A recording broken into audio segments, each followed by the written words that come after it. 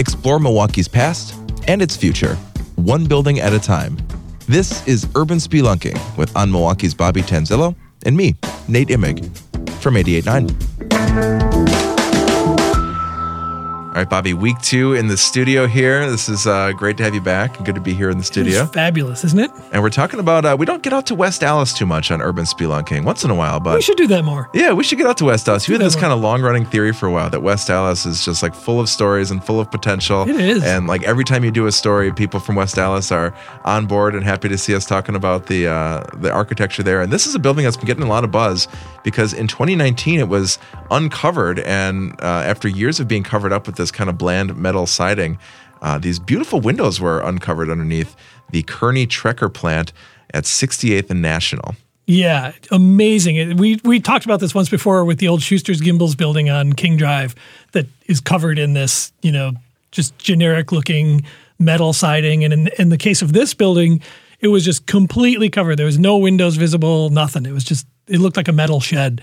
And when the city of West Allis bought the building and took off all the siding, and people saw ghost signs on the side. They saw the original painted Kearney and Trecker sign at the top, and just these thousands of panes of glass, which had been replaced in a variety of different colors, which gives it this really unexpectedly beautiful look, especially on a nice, if you're inside on a beautiful summer's day, the light streaming through these different colored panes.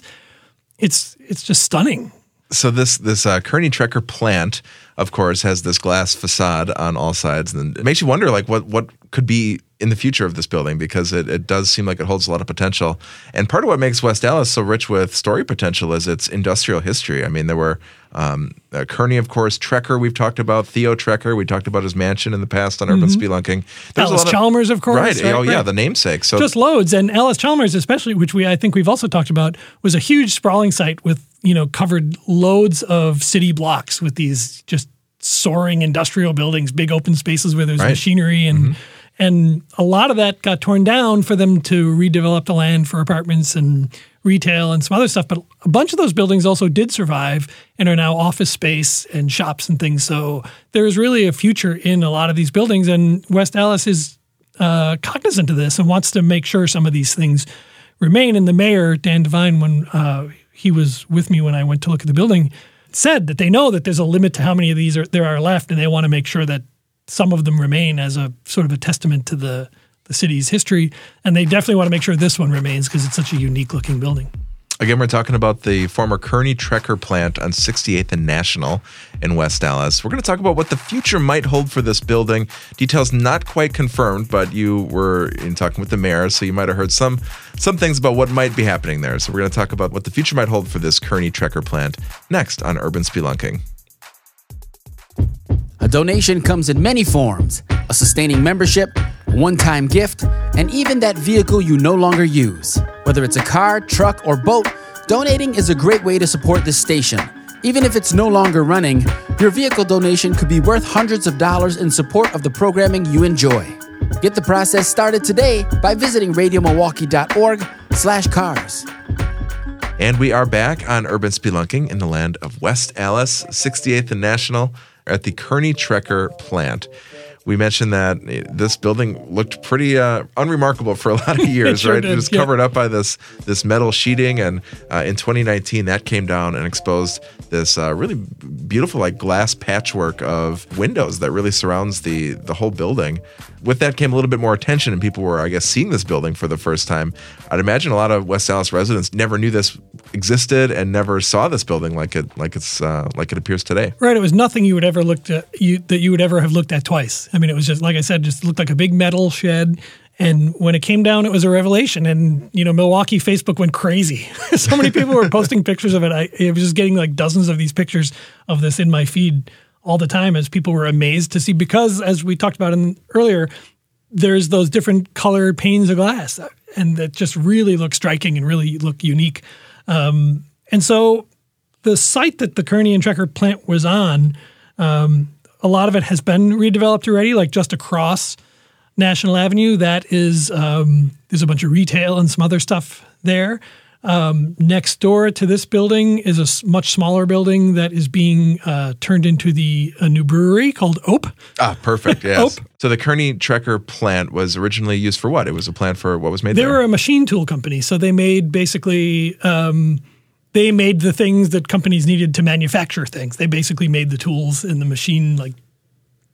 machines to build other products. And they focused, I believe, on mill machine, like things to make milling machinery. Got it. So they made the machines to make the machines. Yes, I don't think they made the milling machines, but they made the components. What manufacturers would need to make milling machines. Got it. And for a while, it was one of the largest machine tool businesses in the world. And this is really right in the heart of downtown West Dallas. Right? Pretty close to it. It's just like a couple blocks off of the main drag there. If you think of like 70th and Greenfield as being sort of like the heart of downtown, it's just like 2 blocks southeast of that. Right? Yeah. Is this kind of nearby the farmer's market? Yeah. It's like 2 blocks. It's like a block west of the farmer's market. Yeah. I'm starting to picture it now. So it's really right there in the middle of everything. And then another part just across Mitchell Street, which was also part of the Kearney Trecker plant, is being redeveloped right now into a hospital. Oh, awesome. Okay. So they tore down what was there and they're building new. But so this is the remaining structure of the original property though. So that's what makes this kind of cool, plus the windows.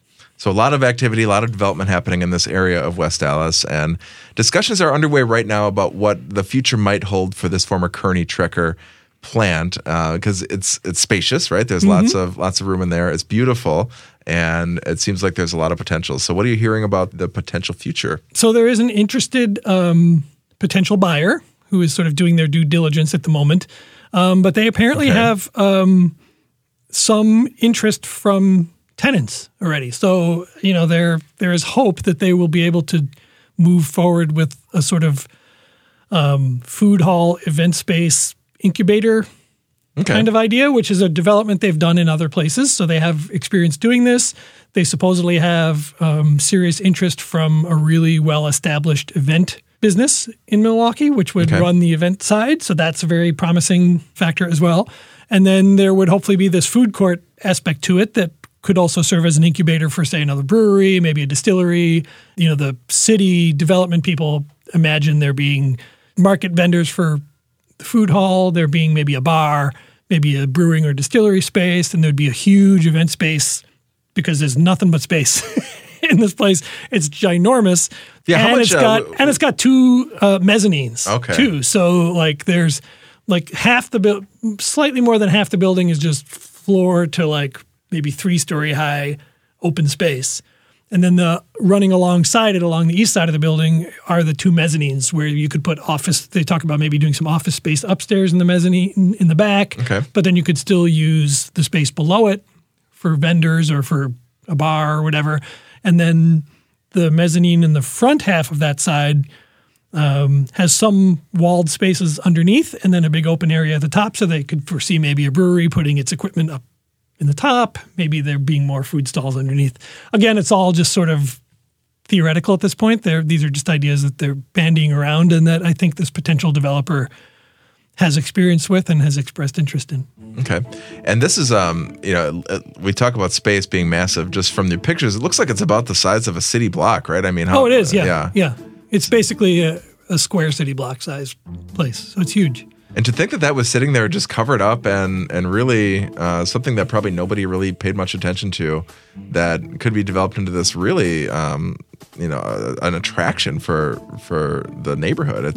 Absolutely, and that's what the city is hoping for. It's the kind of thing that could, if this thing happens, it could be something that's useful to loads of people. People who work in the neighborhood or live in the neighborhood want to come and eat at the food hall, want to get beer at the brewery if that happens. They can have events there. It's really like it's not just a shopping center and it's not just apartments. It's something that kind of is a little different than what's all around it. West Dallas deserves something like that. And right? the thing is, it almost lost it because the most recent owner before the city was a salvage company that had started to take pieces of the interior out and sell them for scrap. Wow. So I think they think the ultimate goal was to take the whole thing down and sell it all for scrap and then perhaps sell the land or something. But the city got it before that happened, and so now we have this beautiful building with this great potential and loads of local history.